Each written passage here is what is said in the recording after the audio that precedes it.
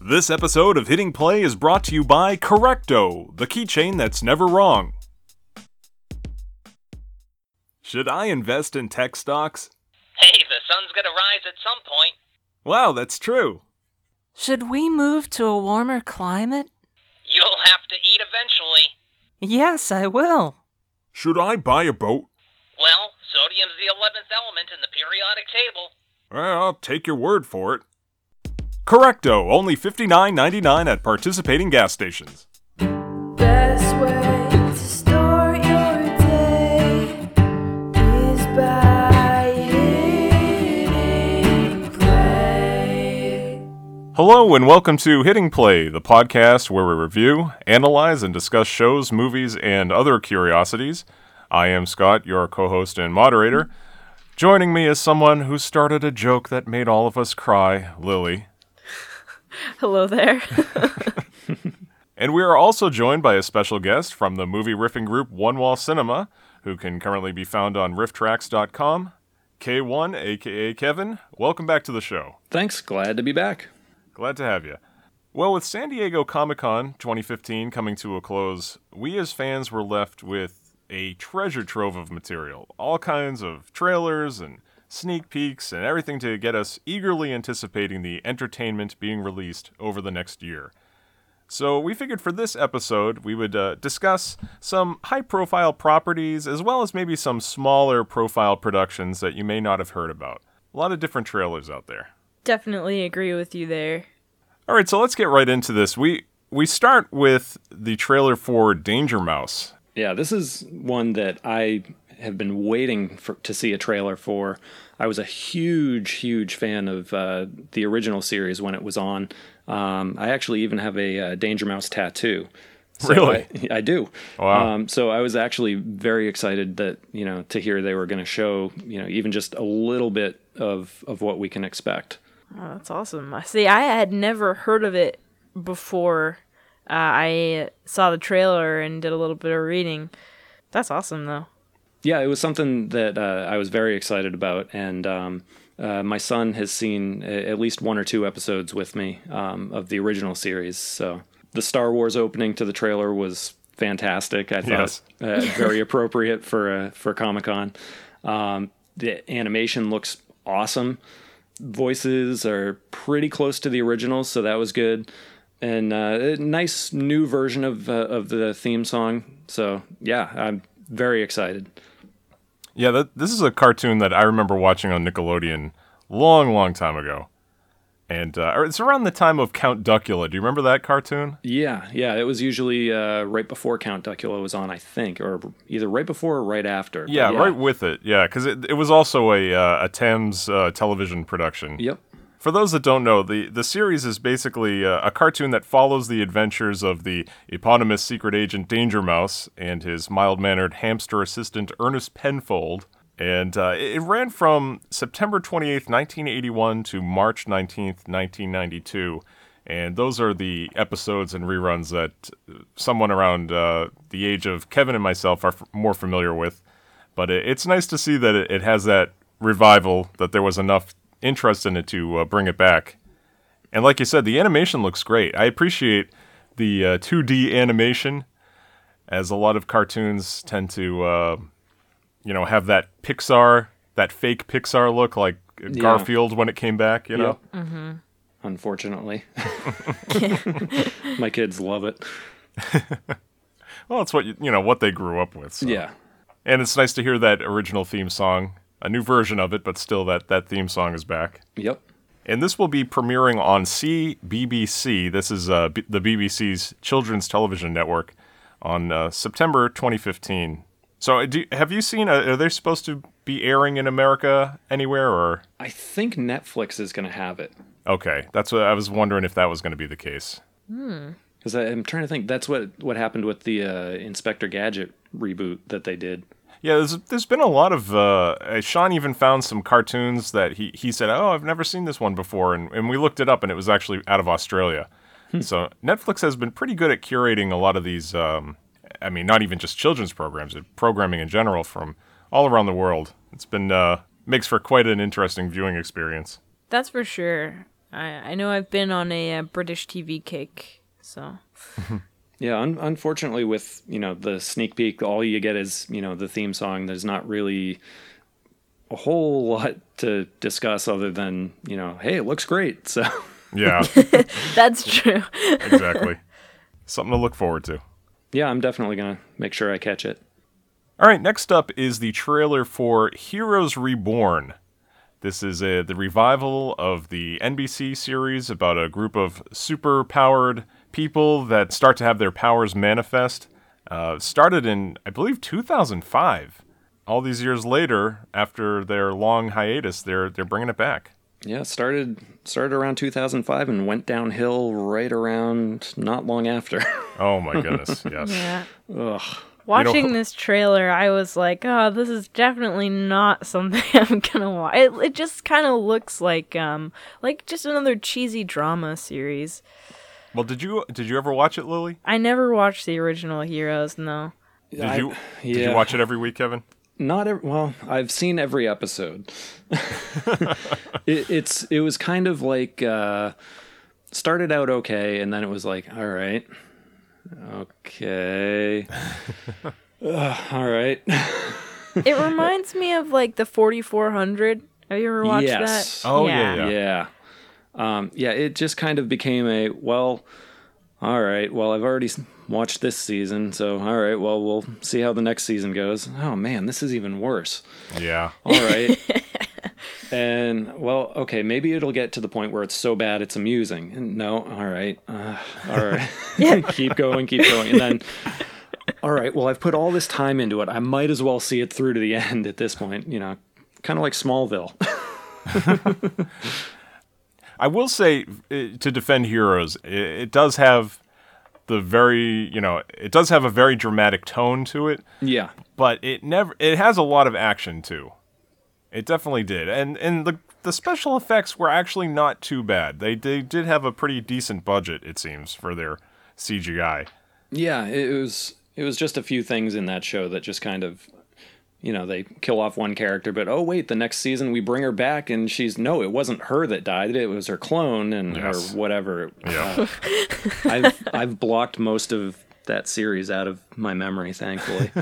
I just remember there was something about a carnival or something at one point. I don't know. I was going to mention the carnival. Yeah, that's where it lost me. I believe that was the season during the writer's strike. Yeah, I think so.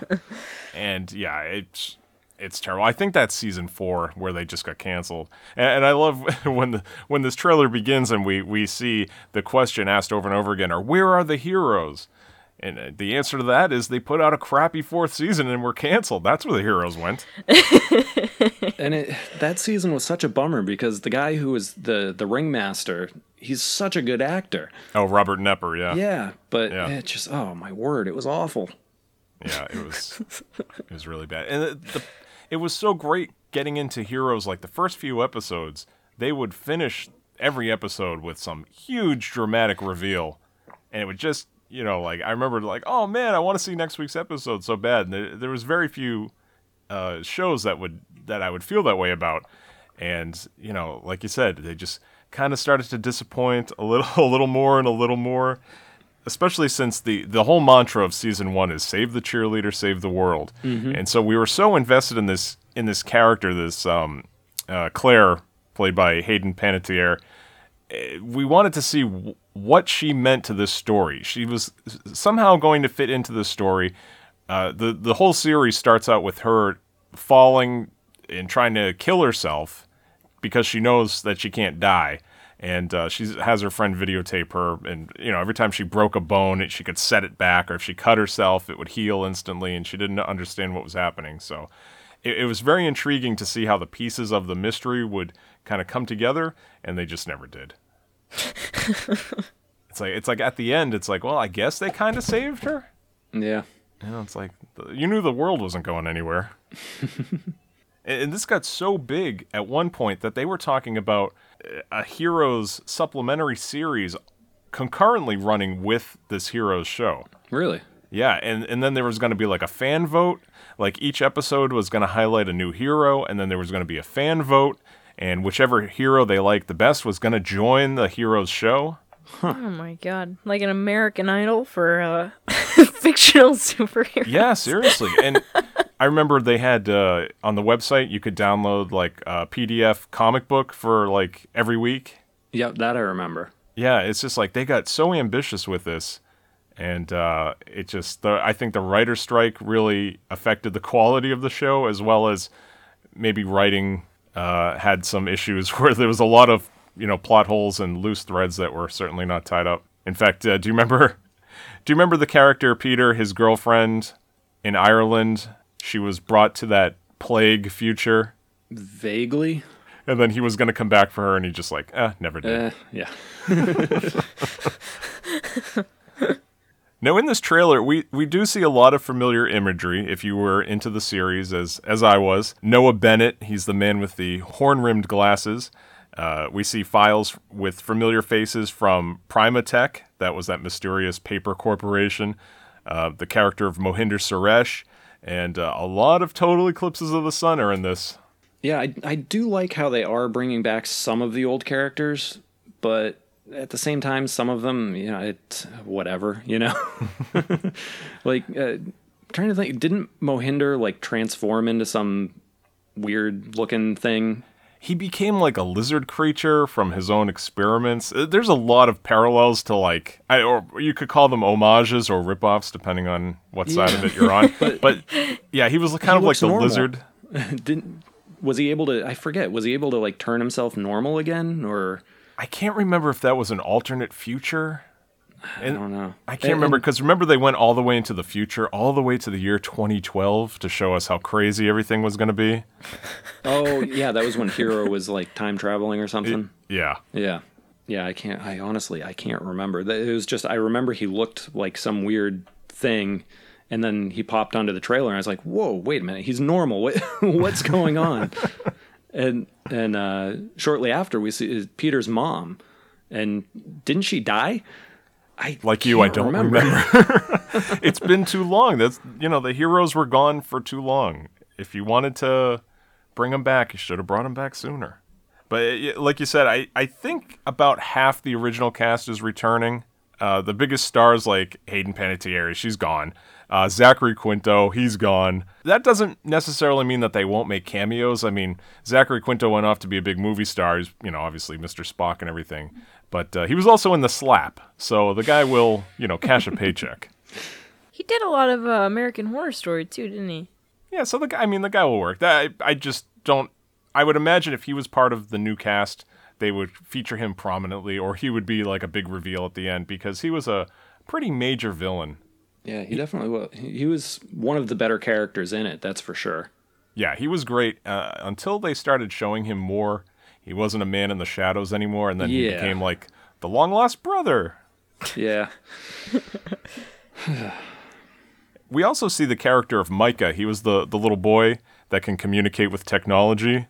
And, okay, I wasn't sure if that was him or not. Yeah, it's still him, and he refers to himself as one of the hunted. So we see, like, in this future now, the superpowered people are being tracked down, kind of like an X-Men ripoff. But when we last saw him in the show, I guess he was about 12 years old or so. So now he's like in his late teens. Yeah, it's funny you say that. I have in my notes, X-Men ripoff? Question mark. And they cop to it too. Like during the show, like Hiro, the character of Hiro Nakamura, who also is going to be in this, he's a big comic book fan. So he'll say, "Oh, this is just like Kitty Pryde," or "This is just like," So they totally cop to it, but that doesn't mean it's not a straight ripoff sometimes. Yep. Yeah, And, it doesn't make it okay. And shoot, what was this? Was it Matt Parkman or whatever? Yes, Greg Grunberg's he's back. character. Yep. He's back, which is, I liked his character. Yeah, he seemed to be a good guy in that show. Yeah. There was a lot of good elements in place. It's just so disappointing. Well, maybe they can pick it up in this series. This trailer finishes with the scene of a young woman in what looks to be like this polar landscape, and she's holding her hands up to this like magenta sky that's like swirling, and there seems to be like I think that's a solar eclipse and not like a black hole or anything. she says that it's happening faster than they thought, and she doesn't think she can control it much longer. Yeah, So, I don't know. I don't know. The other notes that I had written down, it was my notes for this episode were, like I said, X-Men ripoff ? And then I had it's Chuck ! Oh yeah, Zachary Levi's in this. Yes. So that could be interesting. He's a decent actor. So, and the other one, there was that masked character that they showed with like the green and yellow mask. Yeah. No idea what the deal is with that. I just wrote that looks like the mask from Kick-Ass. Yes, exactly. That's what I thought too when I saw that. Yes, very strange because there wasn't a lot of like superhero-looking characters. These were supposed to be real people in a very real world that found that they had powers, and that was pretty much it.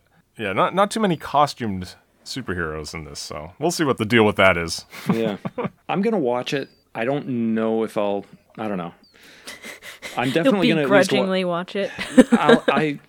I'm not one to bail on a show after just the pilot, unless the pilot is absolute garbage. Yeah, because you never know with the pilot. So I usually at least try and give a show 2 or 3 episodes before I bail, or depending on how much space is on the DVR, I'll at least suffer through the first season. So that's probably about where this one ranks for me. It was just, they waited too long, and the original series just turned into such garbage. And I'm not just saying that because I'm cranky because it's so hot and humid. That's genuinely how I felt the other day when I was watching it. I was very surprised. Someone had told me, "Did you hear Heroes is coming back?" I'm like, "What?" Yeah, I had heard it was coming back and completely forgot about it until you sent me the list of trailers, and I was like, "Oh, right." Yeah, this isn't like something that left us hanging, it seems. It's something that kind of left a bad taste in everybody's mouth. Yeah. It's like Heroes, through all the seasons, they've had the history of starting a storyline with just huge consequences and having the payoff not nearly as big enough for equal the weeks of build up that preceded it. So I'm with you. I'm cautiously optimistic. I'll put it that way. Yeah, I don't know. It just doesn't seem like my jam. I don't know. I believe it's on Netflix right now, if anybody Yes. wants to catch up. And you know what? I will say season 1 is worth giving a shot to. Yeah. If you're kind of like, well, I gotta clean the living room. You know what? Put Heroes on and check it out. It does have some pretty great moments, but just don't expect this amazing epic tale told through 4 seasons of television. Yeah, you can pretty much bail after season 1 safely, I think. I think so. I think it ties the story up pretty well. Some of the stuff where the hero character goes to ancient Japan was kind of cool. There's a lot of time travel stuff. I always like time travel stories.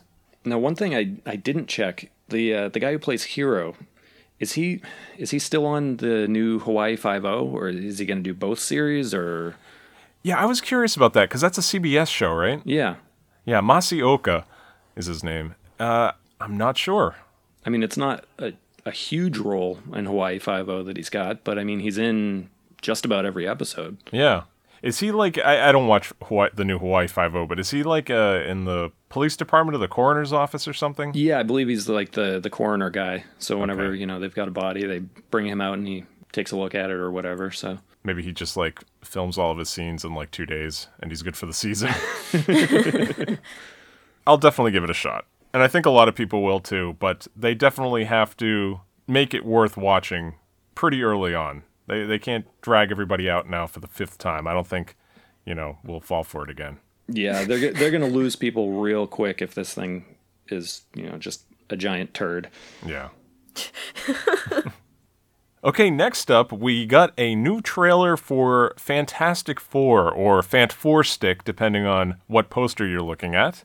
And for those who don't know, I can't imagine there's too many people out there. It's the story of a group of people involved in an interdimensional travel accident who return with strange new powers. And this is the second full trailer. We did get a trailer before Comic-Con, And we did talk about the first one extensively in our Summer Movies preview episode a few months ago, so you can go back and check that out if you'd like. And in this trailer, we start out a little differently. We see a classroom where a young Reed Richards tells his class that he wants to be the first person to teleport himself, and he claims that he's already built the machine, despite the skepticism of his teacher. Did you notice who that was played by? I didn't. I did not. That was Dan Castellaneta, the voice of Homer Simpson. Huh. One perk of having Fox produce your movie. Yep. I did have one question on that. So he asks about the flying car. Yes. Now, did Reed Richards happen to build Agent Coulson's car by any chance? I don't know if the car, ever appears in the comics or whatever. Oh, you know what? I took that as a reference to the Fantastic Car. Oh, okay. That flying like manta ray looking thing that they've been in. Yeah, I kind of figured it was something along the lines like that, since the whole Fox Marvel nonsense. Yeah, I think that's what that was a reference to, because that goes all the way back to like Fantastic Four #3. Yeah, and it was even in the Jessica Alba Fantastic Four. In fact, in those movies, there was so much product placement that the Fantastic Car was made by Dodge, and it had a Hemi. And that was not one of the worst things in the movie. No. Amazingly. So after this classroom scene, we see that Reed brings his friend Benjamin Grimm to his garage and shows him how he can teleport a toy car. This builds up to this story of them getting trapped in the negative zone this time. Instead of actually going up into space, it's a teleportation device accident, which I like. I kind of like that they changed that around. Yeah, I'm all right with that. Yeah, I was excited by this trailer up to this point. We see more of a story now coming together about what exactly is going on. I wasn't always a big Fantastic Four reader. Like, I watched the old cartoons and everything, so I'm not as much of a purist as other people. So to me, it's like, after the two that we just had and the terrible Corman 1994 movie, if anybody had seen that one, as far as I'm concerned, Fox can do whatever they want with these characters. Let's mix it up and see exactly, what we get. Yeah, I mean, anything's got to be better than what has been previously done. So. Yeah. And what's nice about this trailer, too, is we see a little bit more of the negative zone. I like that this is the negative zone, which is a classic part of the Fantastic Four comics. This is where Blastar and Annihilus and all these crazy villains come from. Not that they're necessarily going to be in this movie, because they are pretty crazy characters, but I like a lot of the comic elements in here. And here the negative zone is like, or at least where they are within the negative zone, because it's like another dimension. It's a very craggy, barren landscape with a green glowing lava-like substance. Now, was it green in the earlier trailer? I'm not sure. I don't think we saw much of that. It was mountainous, but that's about it. Yeah, I thought they showed kind of similar scene, but I don't remember it being green. I remember it just being very dark. Could be completely off on that, but yeah, I don't remember the green. We also get a better look at Doom, or, he's not Dr. Doom. Victor Dolmachev, I think his name is in this, which is a little better than Von Doom. And his body seems to be transforming into like that metallic look instead of the mask. And there's like little cracks in the metal, and they're a similar green glow. Is Doom, are they still going with the disgruntled blogger for his backstory? I remember seeing articles about that, and it was just like, are you kidding me? Oh, wow. I didn't see that. Here's what the wiki says about Dr. Doom. This is from the Wikipedia selection about the movie. A computer technician and a computer scientist who is adopted to a certain capacity by Dr. Storm. Blah, blah, blah. That's actually not what I wanted to say. Never mind, it doesn't say anything about... It just says a computer technician and computer scientist. So I assume, yeah. He probably has a blog, sure. Okay, yeah, so at least computer scientist, that's a little better. I know the earlier reports, they mentioned him like being a blogger or something like that, and I was just like, oh, you've got to be kidding me. His first evil act is blocking the Twitter accounts of the Fantastic Four. Yeah. All right. Well, computer scientist. Okay, my hopes for this movie are getting a little better. It does say he was angry, vengeful, and bright working at this Baxter company. But then later in the wiki, it's dispelling the rumors that he was a hacker or a blogger. But it says and then the wiki says, but no, Victor Von Doom is who we hope he will be, even though he's not Von Doom. Yeah, I was very happy. I didn't even want Doctor Doom in this just yet. Anyway. Yeah, there's so many other characters they could have gone with, you know? Yeah, better than Mole Man, I suppose. Yeah, But still, like you said, there's so many other great characters that Fox probably has the rights to. I almost want to see them take another crack at Galactus. yeah. But maybe in future sequels, we'll see. I mean, if the Jessica Alba and Michael Chiklis Fantastic Four can manage to get a sequel made, I mean, this deserves 5. Yeah. Already from the trailer. My position on this has changed a little bit. I love this. I am so excited to see this.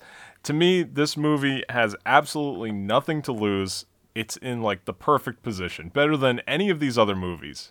It's the one movie this year that can't possibly disappoint in my mind because it's starting from such a low place. It's like they're just like, don't get your hopes up, fans.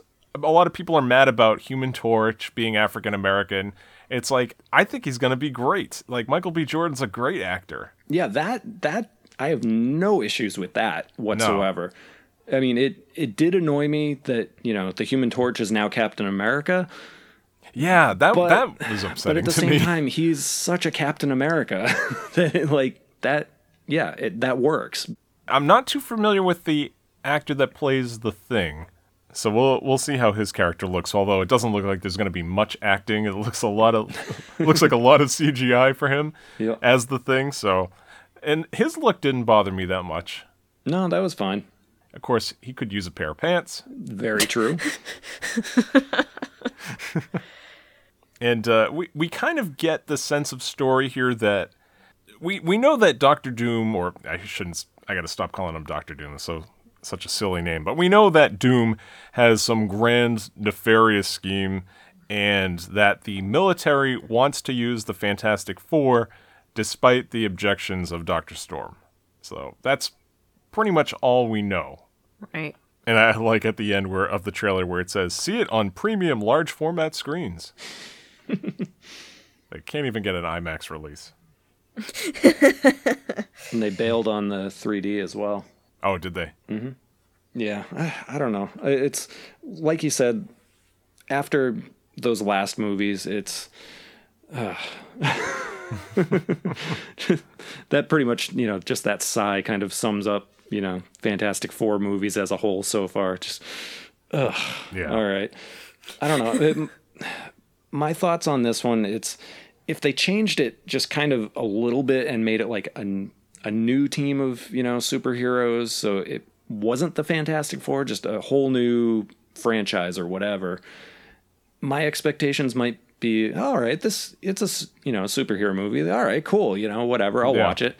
But it's like, all right, it's the Fantastic Four. We've seen it be awful before. All right. Yeah, so it's already a beaten dead horse. Yeah. So I mean, I am gonna see it. I'm not gonna say, oh, forget this again. You know, I will watch it, but I have zero plans to see it in the theaters. I'm just gonna wait until my local library has a copy of the DVD, and then I'll watch it. That's yeah.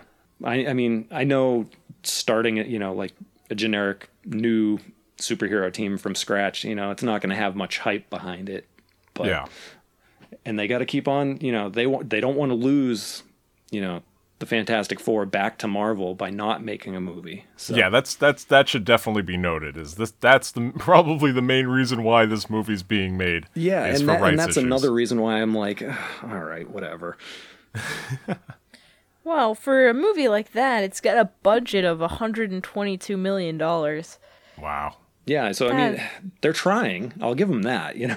Yes, definitely. And the other thing too is, you know, there was hopes early on that maybe because Fox had the rights to X-Men, Fantastic Four, and Spider-Man, that maybe all of these storylines will maybe someday cross over or converge in the future. And it's like, well, now Spider-Man's back to Marvel, and now X-Men seems to be set in the 80s and maybe 90s for the next one, because it's going to be an all younger cast. So Fantastic Four is kind of on their own now. There's no one to cross over with. Yeah, and Marvel kind of ended the comic series too, didn't it? Oh, I think so, yeah. Yeah, Marvel's, they are kind of, I'm not too happy with this. They're doing this with X-Men too.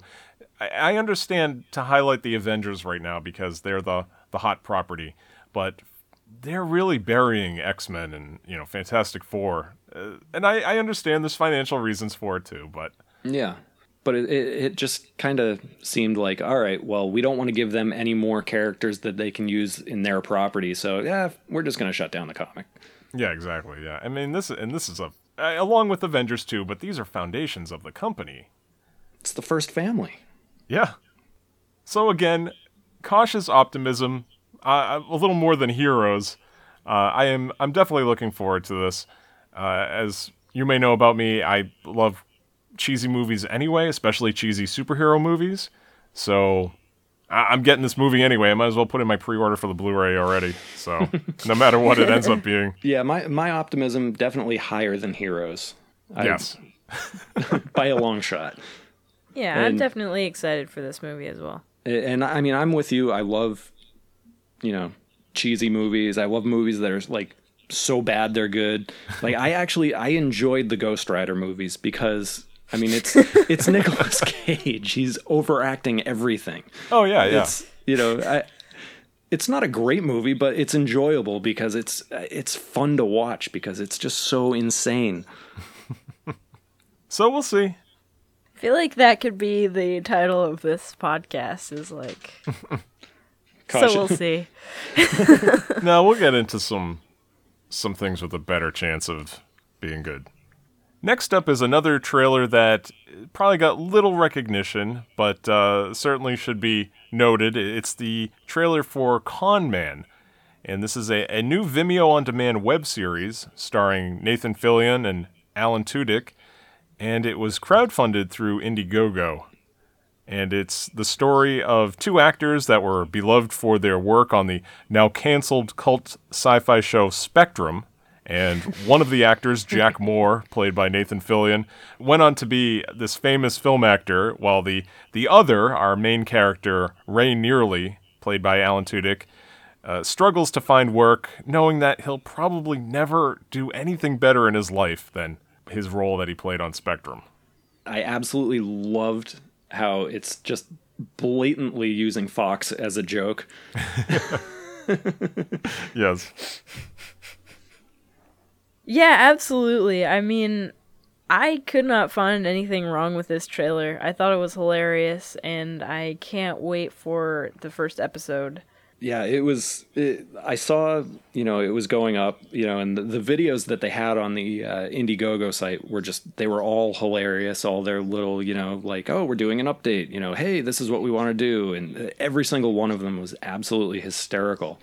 And I mean, they ended up raising over $3 million, and it was like 735% of what they were looking for. Yeah. And it's... a lot of times you're like, oh, all right, it's a crowdfunding movie. You kind of aren't expecting it to look amazing. This thing looks amazing. Just like the quality of the video in the trailer. It's awesome. It looks really good. And oh yeah, it's like a real TV show. Yeah, for sure. And have you guys seen just like the cast that's in it is, like all these cameos and everything. It's like Sean Astin, Felicia Day. I love Felicia Day. Yeah, Summer Glau's in it, Michael Dorn, Seth Green, James Gunn, Allison Hayslip, Henry Rollins, Fred Stoller, Casper Van Dien, Will Wheaton, and then Gina Torres, who was also in Firefly, is in it. And I saw Joss Whedon in there too, very briefly. Yeah. Yeah, and to your point about the money they raised, I was looking this up. It raised $1 million the first day.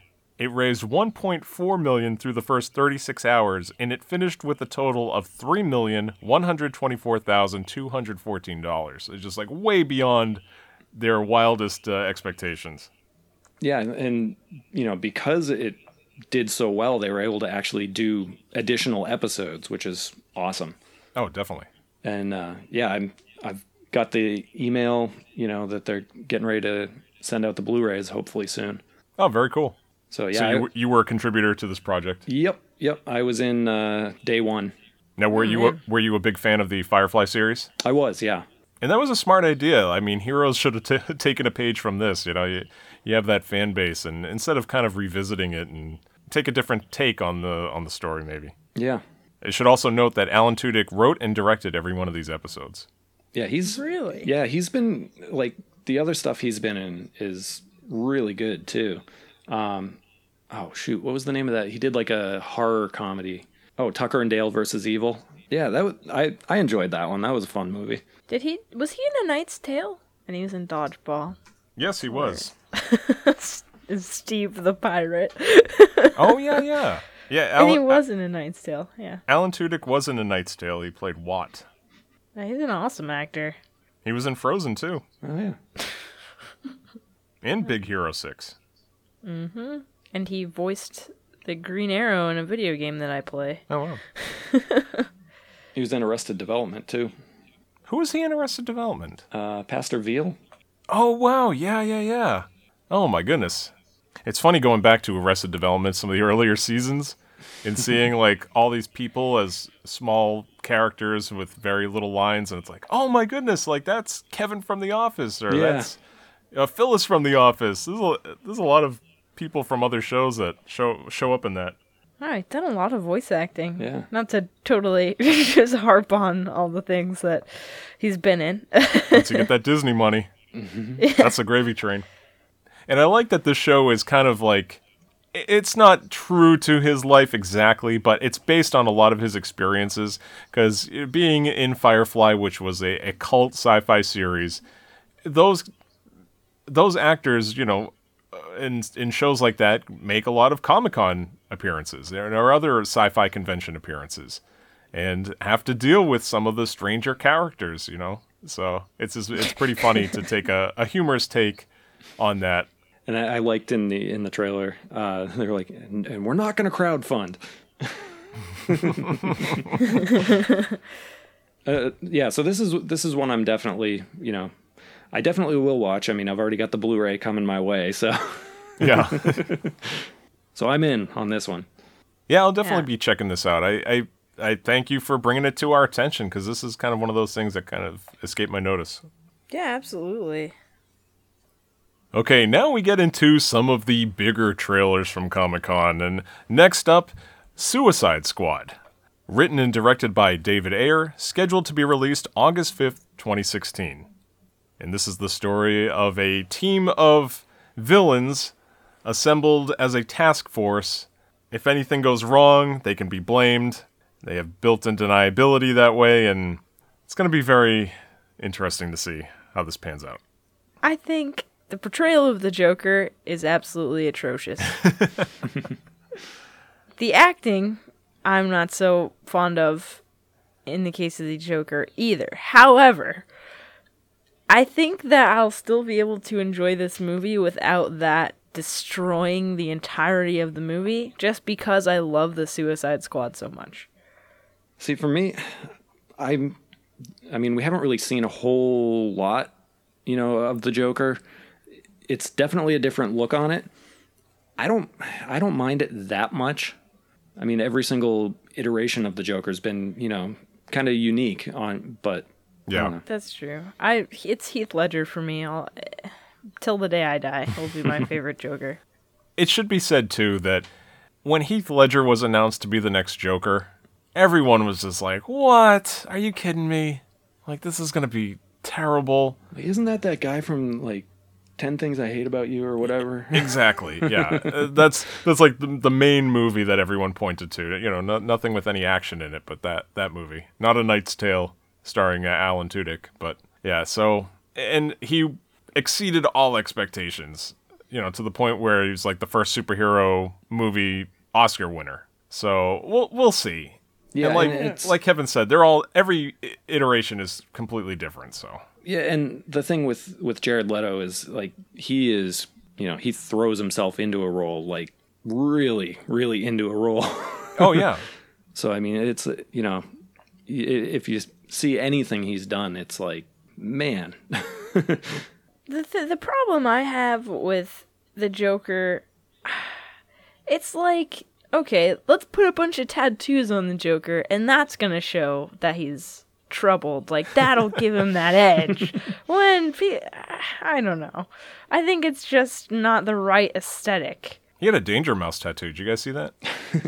I mean, everyone knows tattooed people are a bunch of weirdos, right? Yeah, I mean, like, that's a little lame to me. Well, I appreciate the fact that they're trying to make him look different than the other Jokers. And he has, like, a grill? I don't understand what the grill is about. Yeah, that was a little Silvery weird. But teeth. although Yeah. I did hear one theory on that, and it kind of ties into a trailer we're going to look at later, but basically has to do with the reason he has those is because Batman smashed his face in after he killed Robin. So Oh, okay. that's that's just a theory I heard. I have no clue if it's accurate or not, but I guess it could work for me.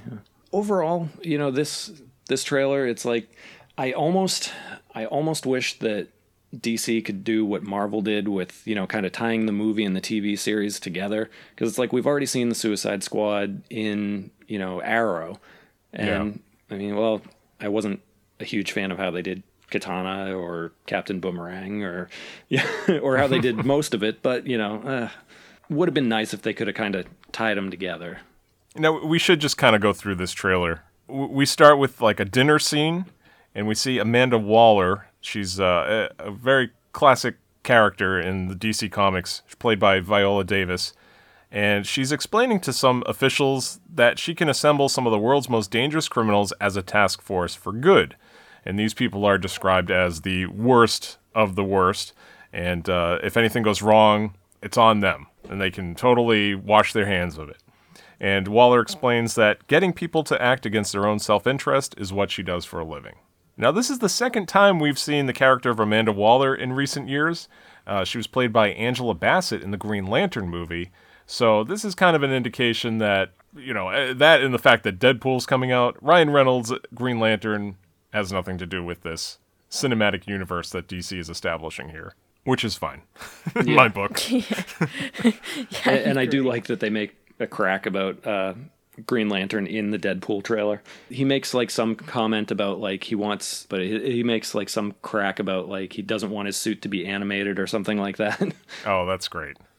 Now, one thing I noticed about this trailer, as I'm sure all of you did, it was very Harley Quinn heavy and Joker heavy. Yeah. And we see the Harley Quinn. She's played by Margot Robbie. I believe that was her in the cage, right? Hanging upside down? Yes. She's hanging like a gymnast there, and in this isolated cell in the middle of this large room. And we get this operatic rendition of the Bee Gees' 1968 hit, I Started a Joke. So very clearly showing us who the star of this movie is going to be. Yeah, well, I guess this, for people unfamiliar with the Suicide Squad, the most recognizable figures. Joker's star of the show. They haven't released stills of the other characters quite like they released of the concept art of Joker when that was kind of big on social media. Oh, yeah. He's going to be the main character. I can't expect him to be killed off in this movie. And we see other villains in their cells in prison. We see Killer Croc wheeled out like Hannibal Lecter at one point. We see a lot of Will Smith as the character Deadshot. Obviously is when you can get a guy like Will Smith to be in your kind of like second or third tier superhero movie, man, put him front and center. Yeah, so Deadshot's not going to be wearing his mask for a lot of this movie, I bet. Oh, no, I can't imagine. Yeah. But he does. We do see him in the mask early. Yep. So that's probably from his, former life. And so we do see him like rappelling down the side of a building in his complete Deadshot getup. Will Smith is given the honor of the titular line. He says, I wrote it down here. He says, I looked at my kingdom. I was finally there to sit on my throne. Oh, no, that's the wrong titular line. Sorry. No, he says, so that's it, huh? We're the Patsies. We're some kind of Suicide Squad. And it's like, oh, okay. reminds me of that scene in Corman's Fantastic Four movie where Sue Storm's like mother or grandmother is like, "Look at you, you're the Fantastic Four." But man, this trailer has a lot of action. Yeah. A lot of action, a lot of gunfighting. A lot of lights inside of cars. Yes. That can't be safe. No, yeah. A lot of distracted driving. You got the lights on in the car, you got a bat guy on the top of the car banging on the roof. I don't know. Yes. Yeah, we do get a lot of indication that this will be connected to the other movies in the works. Because, like Kevin said, we see Batman holding on to Joker's car for dear life. And we see Harley Quinn inside. We get a mention of Superman early in the trailer, too, in that dinner scene. This is all part of Man of Steel, Batman vs. Superman, Suicide Squad, and all the other movies in the works. They're all going to be connected. And I believe it is confirmed that Ben Affleck will be making a cameo. Yes. We're not just going to see Batman as a hood ornament in one scene or anything. And this trailer finishes, obviously, with the reveal of Jared Leto, and they obscure him as much as they possibly can, like he's behind a lamp or something. And he comes out and tells this unknown victim, "No, I'm not going to kill you. I'm just going to hurt you really, really bad." One other, getting into some of the other characters, just kind of the, movie riffing in me. As I'm watching it, I write, "Oh, it's nice to see Jack White getting some work as the Enchantress." Oh yeah, that's right. Enchantress is in this as well. Yeah. And then I also had, "Hey, Harley looks like Britta from Community."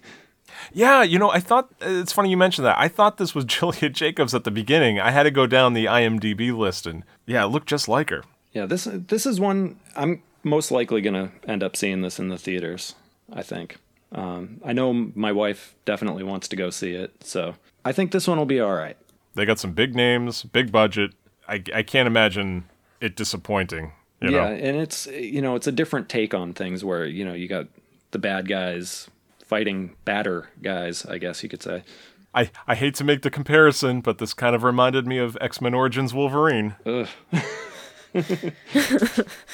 If you guys want to see a bunch of villains working together as a team, yep, it's kind of already been done. But I mean, the trailer already exceeds the movie of X-Men Origins Wolverine. So yeah. Another thing is, like, I'm more versed in Marvel than DC. I wasn't really a big DC reader, and so like I honestly had not really heard of the Suicide Squad, and I was kind of interested in going back and reading more about this team. I didn't realize they are older than the Justice League. Yeah. They made their debut in The Brave and the Bold, number 25. That's 3 whole issues before Justice League made their debut. I mean, obviously those characters existed in other forms, but talking about the actual team.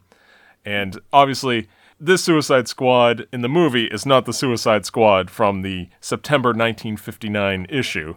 That was completely different, except for Rick Flag.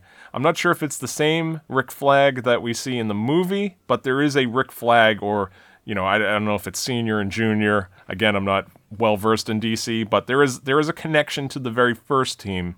And the other thing is, if you own any Suicide Squad comics, you might want to check what they're going for now, because those values have skyrocketed. Their first appearance now, I'm looking at one site has a really trashed issue of Brave and the Bold number 25 going for $895. And even their Volume 1 release in 1987, I think it is, the first issue of that now goes for like $50 in good condition. And those were previously found in like dollar bins. So if you have any of those comics, you might want to drag them out. And I've heard other people say that it's a good time to sell. So kind of interesting how people jump on those trends. Yeah, it's pretty mindless. Yeah. And just to give a rundown of who is going to be in this Suicide Squad, we have Will Smith playing Deadshot. And his character is from Batman number 59 from June 1950. Another very old character. I'm trying to think, he kind of looked like the Penguin almost in that. He had like a top hat or something. That's funny. Jared Leto as the Joker, obviously. Margot Robbie as Harley Quinn. She's the most recent character. If you ever watched Batman the Animated Series, which is an awesome cartoon, She's Yeah. from season 1 of that. I believe that's like 1992 or something. She's the think most so. recent. Yeah, I have the box set that came out of that, dirt cheap, and just had one copy of it, and I grabbed it as soon as I saw it. That's awesome. The leader of the Suicide Squad is going to be Rick Flag Jr., played by Joel Kinnaman. Jai Courtney is going to be Boomerang. Cara Delevingne is going to be the Enchantress. Viola Davis, Amanda Waller. Adwale Akinwumi Agbaje, I apologize for the pronunciation. He's going to be Killer Croc. Now, how'd you guys like the look of Killer Croc in this? I mean, I was kind of curious to see what they were going to do. I mean, you see how he looks in the comics, and it's like, how were they going to make that work? I guess that works. Yeah. Yeah, I was similar. Although it reminded me of some of the characters from the Super Mario Brothers movie a little bit. Oh, yeah. And I guess the background for this movie is it's a skin condition. Oh. So no superpowers or accidents there. Karen Fukuhara is going to be Katana. Jay Hernandez is going to be El Diablo. This is, I think, the third character to take on the mantle of El Diablo. So he's the most recent character. I believe this version of El Diablo is from September 2008. And Adam Beach is going to be Slipknot. And so that's going to be the lineup for this movie. So again, yeah, just a lot of fan interest and something that they can probably, write in with pen that they're going to make all their money back and then some. And hopefully it's a good piece in this foundation of this Justice League universe, shared universe that they're trying to build. And even though I'm a Marvel fan, I am rooting for this DC universe. Although this movie, I will probably wait till it's on like FX or something, to be honest with you. DC needs a good release. I'm rooting for this movie. I think this one will be good. All right, so now we move on to another movie which kind of stirred up some controversy at Comic-Con, and this is X-Men Apocalypse. Oh, God. I don't know about you guys, but I found this trailer insufferable. I don't know why. If it's an action movie, like, I want the trailer to make me feel excited and thrilled and, like, there's a bunch of action in it, but it was, like, this weird, like, chanty song behind it with just flat, pulsating images. I don't know. Yeah, well, in fairness, because there's a lot going on here, there's a lot written about it. In fairness to the creators of this, there's only been 5 weeks of filming. Okay. And they really wanted to put something out there for the fans, as something special. So they cut basically what they had, and they're going to be filming, I think, into September. So I can't jump on this too much. There's some things that, honestly, as a big X-Men fan, I found a little disappointing. But, again, 5 weeks of filming, and just to give you the background here, this is the story of the X-Men now having successfully altered the grim dystopian future of Days of Future Past, now face this new powerful foe. He's an immortal mutant who's been worshipped as a deity since the time of ancient Egypt, and this is Apocalypse, played by Oscar Isaac, who's cashing in this year.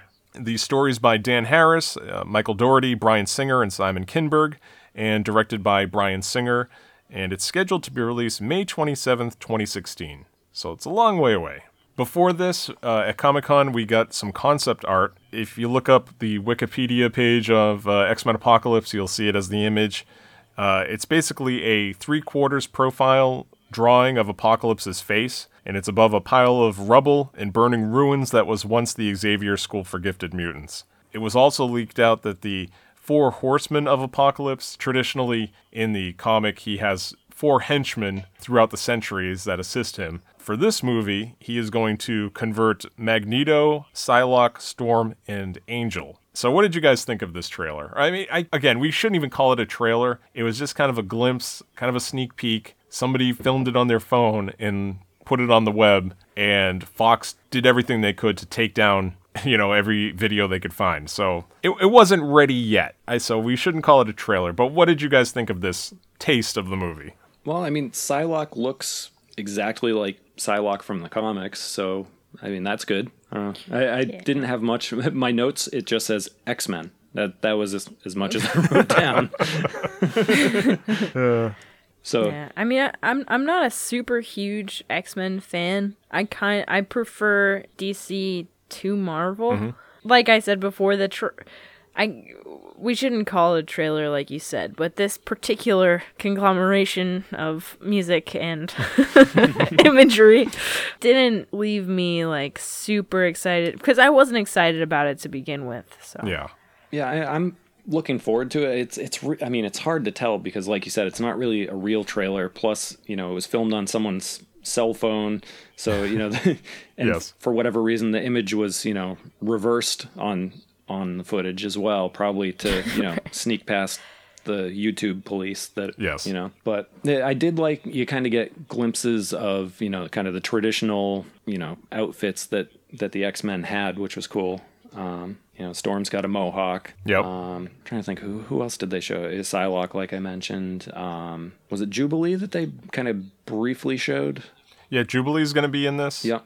Like you said, Psylocke, young Storm. Yeah, we're going to see the characters that we were familiar with from the very beginning, from X-Men, X2, X3, as children. We're going to see how they join the X-Men. So there's going to be a young Cyclops as well, a young Jean Grey, a young Nightcrawler.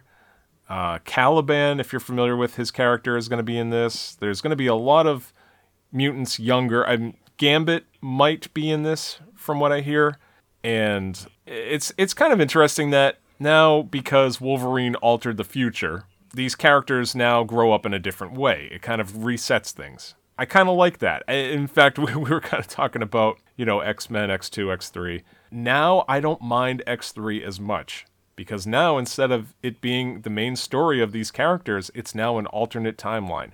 So, you know what? I don't care if Cyclops gets killed and Professor X gets killed and Jean Grey gets killed. It's an alternate timeline. It doesn't exist anymore. So I can kind of watch that and realize that and not feel as bad. Yeah, we were both kind of talking about that the other day. And then yesterday, while I was making notes on these trailers, X3 actually came on TV, and I stopped and I rewatched it. So I hadn't seen it in a long time, and yeah, I mean, sort of the same deal. It's not the greatest movie, but it's not all that bad. And like you said, that doesn't matter anymore. So yeah, I mean, I loved X-Men. I loved X2. It kind of went off the rails, and First Class really brought it back for me. I think Michael Fassbender as Magneto is just incredible, and I'm one of the ones that doesn't mind Hugh Jackman as Wolverine. I think he's great.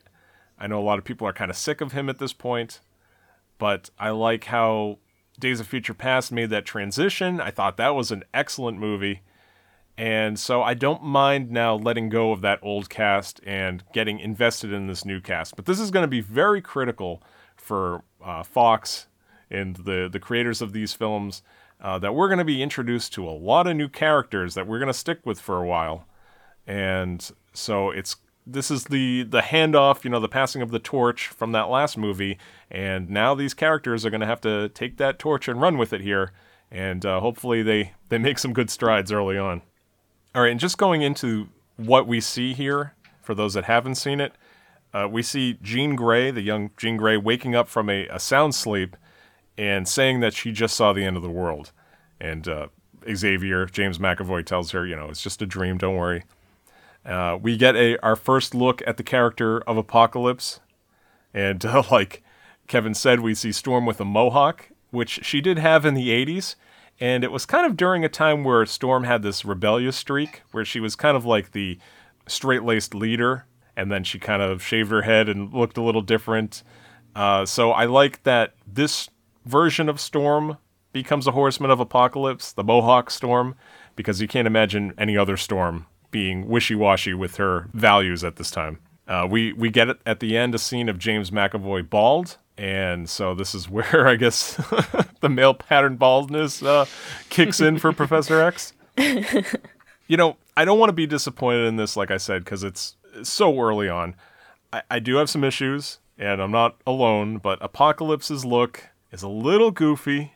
He's wearing this blue suit of armor, very consistent with the comics. He has completely blue skin, which I thought was kind of strange. In the comics, he's supposed to have like a pale skin with like blue lips. That's kind of like what distinguishes him as a child. And I think that would be a little more realistic. It was just kind of weird. Entertainment Weekly released a photo. I don't know if you guys saw it. It has Apocalypse along with Storm and Psylocke. And I'm going to have to politely disagree with Kevin here that I didn't like Psylocke wearing her exact costume from the comics. You know, I hope there's a good explanation for this, and like Storm's wearing a cape and everything.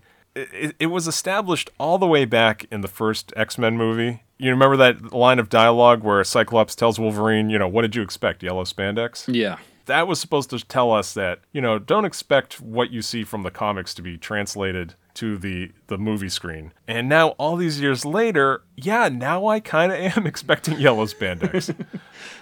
Maybe there's a good explanation for this. Maybe Apocalypse recruits them, you know, at a cosplay event. We will have to see. That being said, it's not that bad. I do joke around. There's another scene in this with Apocalypse, and he doesn't look as bad as in that photo. I know a lot of people on social media has been comparing him to Ivan Ooze, who's a character from Power Rangers. If you want to Google that image, that's probably worth looking at. Or what was it that I watched stuff said? It was like he was angry and embarrassed that no one else did the California Raisins as a Stargate villain. Yeah, there's a lot to poke fun at here. But again, it's a promo photo, so, you know. A lot can be changed. CGI enhancements have yet to be made. In fact, I believe Bryan Singer even said beforehand, like, there's a lot of special effects not used here yet. I think it was a big mistake even showing this. You know, show some concept art, because it's going to be a year away. I think that would have been fine. Just even the fact that they were there to show some things and have the cast out there would have been good enough. The other notable thing was, at the Comic-Con panel, Hugh Jackman was there. It's not been confirmed yet whether he's in the movie or not, so it was interesting to see him there. And they showed some early audition footage of him, and he said something to the effect of, you know, look how young I was, talk about old man Logan. And then he said, make of that what you will. So, I mean, I don't know if they're in talks for an old man Logan movie. I believe he's still going to make a sequel to Wolverine. Yeah, I was going to say, he's got one more. I think I heard him say, like, he's got one more Wolverine movie and that's it. So I don't know. Maybe Old Man Logan, or maybe they'll do Death of Wolverine or something. I hope not. Have them live happily ever after. Oh, don't worry. They'll just go and change the future again and everything will be fine. Time travel back to the 1800s and get, like, Kid Wolverine now to join the cast or something. Or some other alternate universe or something. It drives me nuts with comics. It's like I'm trying to read it and there's like all these different, you know, like, wait a minute, how is that? Oh, no, that's a different, you know, all right. Oh, I know. You look at like Earth 616 and every number possible now is like an Earth something. Yeah. I loved, speaking of alternate futures, the Age of Apocalypse comics. That was like, those came out when I was like, I don't know, 12 or 13 years old, and I just loved them.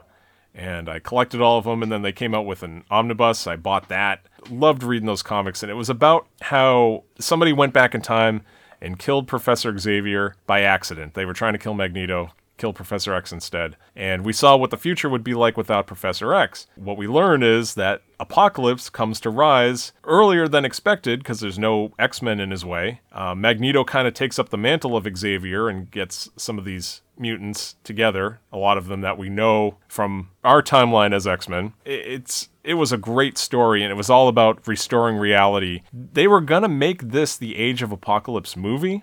They were kind of nervous about using age in their title because of Age of Ultron just recently coming out. And there was another Age movie, Age of something. Men of a Certain Age. Yeah, exactly. They didn't want people to get confused with that TV show. Yeah, like, where's Ray Romano? So this is kind of along those lines where Wolverine now altered history, bringing now rise to Apocalypse and his plans, maybe earlier than expected. And so I'm very intrigued in that part of the story. I know they're not going to be extremely faithful to the comics, nor can they be at this point. So I'm definitely looking forward to that. Also notable about this Comic-Con panel is that Channing Tatum, who's going to play Gambit, and Ryan Reynolds, who's going to play Deadpool, they came out and surprised everybody. And so it's kind of leading us to suspect that these characters will make cameos. It's pretty generally assumed now that Deadpool will be the post-credit sequence leading us into the Deadpool movie and possibly an X-Force movie. That would be awesome. Yeah, so what are your thoughts on the Deadpool movie? I'm looking forward to that one. The footage that they showed at Comic-Con, like that trailer, looks exactly like I would expect. So they've actually gone and they fixed Deadpool. So Yes. compared to what they had done before. So He has a mouth this time? yes. I mean, not to harp on, X-Men Origins Wolverine, which is just like beating a well-deceased horse, but the guy's called the Merc with the mouth, and what do? They remove his mouth. Yeah, for that movie. With that movie, it was like Ryan Reynolds is going to be Deadpool. I'm like, that's perfect. He's, like that is who I would envision. Like that's him. Like the sarcastic, and then nope. All right, they screwed it up. But yeah, no, it definitely looks like they've fixed it, and it's going to be a hard R rating on it. That's what I would expect. Yeah, I mean, if you're going to do it right, Deadpool. that's the way you got to do it with a Deadpool movie. Yeah, he's a pretty violent character. Yeah, like you said, that's pretty much what you figure was going to happen with it. I mean, they haven't released a rating yet. Same with the Suicide Squad movie. So yeah, it's not one to take the kids to. No, I guess not. It has been confirmed by Ryan Reynolds that this character, this version of Deadpool, will have no connection to the X-Men Origins Wolverine Deadpool. I was kind of curious about that, if they were going to just, because it is still a Fox property, if they were going to say, all right, well, they injected him with something to activate his, his healing factor, because Deadpool does have a healing factor as well, and maybe that kind of restored his body, but yeah, they're just going to start from scratch. And it is a compelling story. I don't know if you guys were into any of the Deadpool comics. Yeah, I've read a bunch of them recently, actually, and it just cracks me up that you get people like Brian Posehn, doing the writing on stuff. A lot of comedians, like guys with comedic backgrounds, but there is like a serious story there. This was a man suffering with cancer and turning to this last resort for a cure, and it kind of like messed with his mind. His brain's kind of all scrambled, and so he's nuts, and he does break the fourth wall in the comics, as you guys mentioned. And you can definitely assume he'll be doing that in the movie, which is something we haven't seen yet. So it makes sense, to try something different with a character like this. Yeah, I'm definitely going to go see this one. Yeah, I'll wait till it's on FX. It's going to edit like half the movie out, though. Yeah, that's true. The 30-minute presentation. Oh, and there was rumors back when X-Men Origins Wolverine came out that they were going to do an X-Men Origins series, and there was going to be an X-Men Origins Magneto. And didn't you tweet like years ago, FX accidentally called it X-Men Origins Deadpool? Yeah, they did. It was on TV, and like the guide on Comcast, it said X-Men Origins Deadpool, and I saw it in the guide and was like, whoa, wait a minute. Did I completely like black out and miss this movie? What is going on? No, it was Wolverine. That was so weird. And I remember seeing that too. And then I remember seeing your tweet and I'm like, yeah, what is this? I thought maybe it was a different cut or something, but no. Just some idiot at Comcast. I was so upset. All right, next up is something that we did not get a trailer for, but definitely generated some excitement nonetheless. Star Wars Episode 7, The Force Awakens. And for those of you who don't know, which I guess that would be 3 of you in worldwide, this is the first and eagerly anticipated 99% Lucas-free continuation of the space epic about the struggle between the dark and light side of the Force. They've made these before? They're kind of hard to find. They're obscure art films, but yeah, this is actually a sequel, believe it or not. Oh, okay. I'll have to look into that. Now, 2 trailers have already been released for The Force Awakens. There was a short teaser trailer and a longer second trailer. And for those interested in hearing extensive breakdowns of those trailers. We have 2-hour-long episodes of this podcast in which we examine each of these trailers scene by scene. So please check those out if you're interested. Yeah, I'm so excited about this movie. I think that they have the means to make another amazing movie and kind of, I don't know, make it up to the Star Wars fans that stuck it through episodes 1, 2, and 3. Mm-hmm. Plus, just some of the minute details you see in the trailers, like the design, the shifted design of the lightsabers or the CGI, the spaceships. I'm like, oh, that's so cool. Oh, yeah. But yeah, and seeing the trailers in the theater, it's even more impressive. Like just watching it on my computer, it's like I've got a 27-inch monitor, and wow, this looks great. And then went to a movie and saw it like on the big screen, and holy cow! Yeah, nothing matches that experience. Yeah. Yeah, every indication so far is that they are doing this the right way, and it's so encouraging. Yeah, the main thing being practical effects. That is huge. Yeah, it doesn't look cartoony. It looks legit. So yeah, as our resident Star Wars expert Paul mentioned in a previous episode, watching some of the prequels looked like he was watching the Clone Wars cartoon. It was very ambitious by Lucas to use all that CGI, but it's not the same. Now at Comic-Con, they did release a 3-minute, 42-second reel of behind-the-scenes footage. And in it, we see a clapperboard setting up shots in different scenes.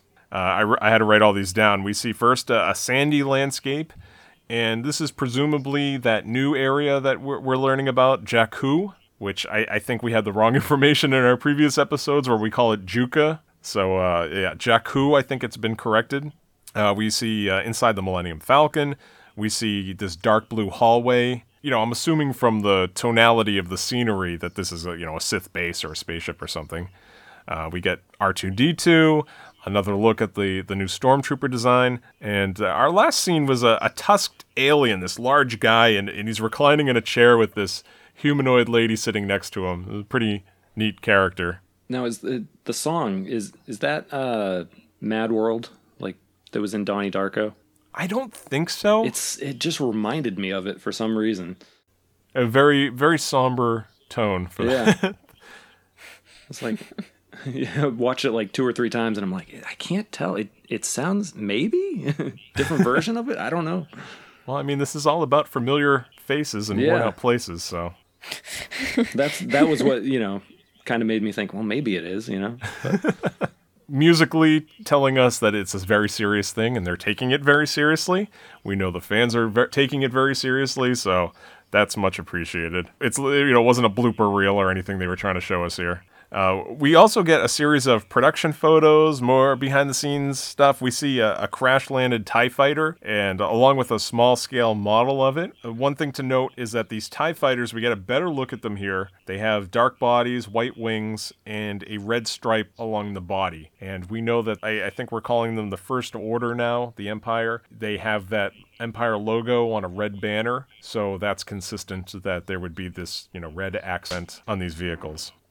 We also see a lot of shots of the Millennium Falcon, a lot of animatronics, which is great to see, and more of BB-8, who on previous episodes we were kind of talking about that and wondering if it's a mix of CGI, if it actually is practical. And since then, they've had exhibitions and stuff where they show that this BB-8 character is real. I mean, this is a remote control device. Yeah, it's based on that. Was it Sphero or something like that? I forget what it is. It's like some little like ball robot thing. I've seen it. I forget if it, like Best Buy or Brookstone or some place like that. It's basically that, but with another piece on top that's kind of held on by magnets for the head. Yeah. It moves so smoothly too. Yeah. We get another look at Mark Hamill in this scene, and he says, I wrote down this quote. It says, "Real sets, practical effects. You've been here, but you don't know this story. Nothing's changed, really. I mean, everything's changed, but nothing's changed. That's the way you want it to be, really." And, yep, I wholeheartedly agree. Yeah. Big emphasis in this video on practical effects. And that's exactly what we wanted. That's what was promised to us, and he's showing us, J.J. Abrams and the other creators are showing us that, yeah, that's exactly what they are doing. They're following through on that promise. Down with the green screen. So we see, we even see some like traditional film cameras in this. We see J.J. Abrams addressing the crew on the first day of shooting, and this is a real set. I mean, these people were sweltering, including Simon Pegg, who gets a cameo in this movie. I had actually forgotten. I had seen he mentioned something about that, online somewhere, and I had forgotten about that. So I went, just to see, like if they had said who it is that he's playing, and of course Google pulls up the Simon Pegg and Nick Frost Star Wars scene from Paul. Which I had forgotten about that, and of course had to watch that again. And I also saw, or I remembered actually, that Pegg was also the voice of C-3PO in the Phineas and Ferb Star Wars episode. Oh, really? Yep. Huh. It's Disney, but not canon, in case you're wondering. For those keeping track at home. Yes. And he was also the voice of Dengar in Clone Wars Season 4. Oh, wow. He'll definitely jump at the chance to be connected to the Star Wars franchise in any way. So that's awesome that, I like when somebody that really has an appreciation for, the Star Wars properties gets a chance to be in it, Yeah. Instead of just like, remember George Lucas's daughter was like a fan of NSYNC. Oh, so right. they were going to be in one of the movies. We also get a quick montage of action scenes. I mean, there's a lot going on in these. I noticed that there are some green screens in the background, but it's important to note there's an abundance of practical effects as well. There's real sets, real models, real explosions. Did you see that explosion? Yeah.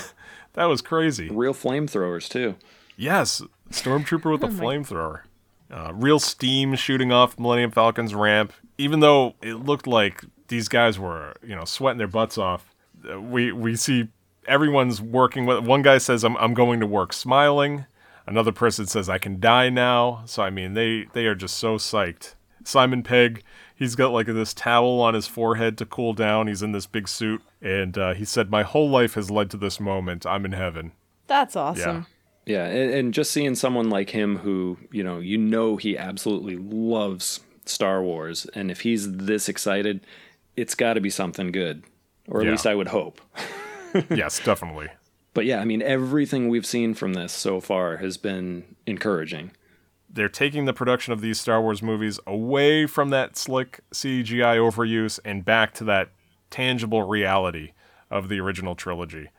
We even see Peter Mayhew, the poor guy's now pushing 70, if he's not 70 already, and he's in the Chewbacca costume again and, saying, back to the old days, the old way of doing things.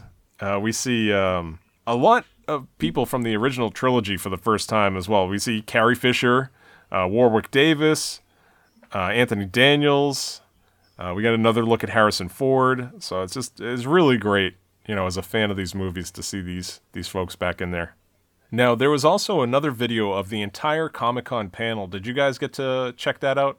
I did not, but I had... Neither did I had one quick question. So there was one shot in the footage where it shows, I think it's Rey in the Millennium Falcon with Han Solo. Is she the daughter of Han and Leia?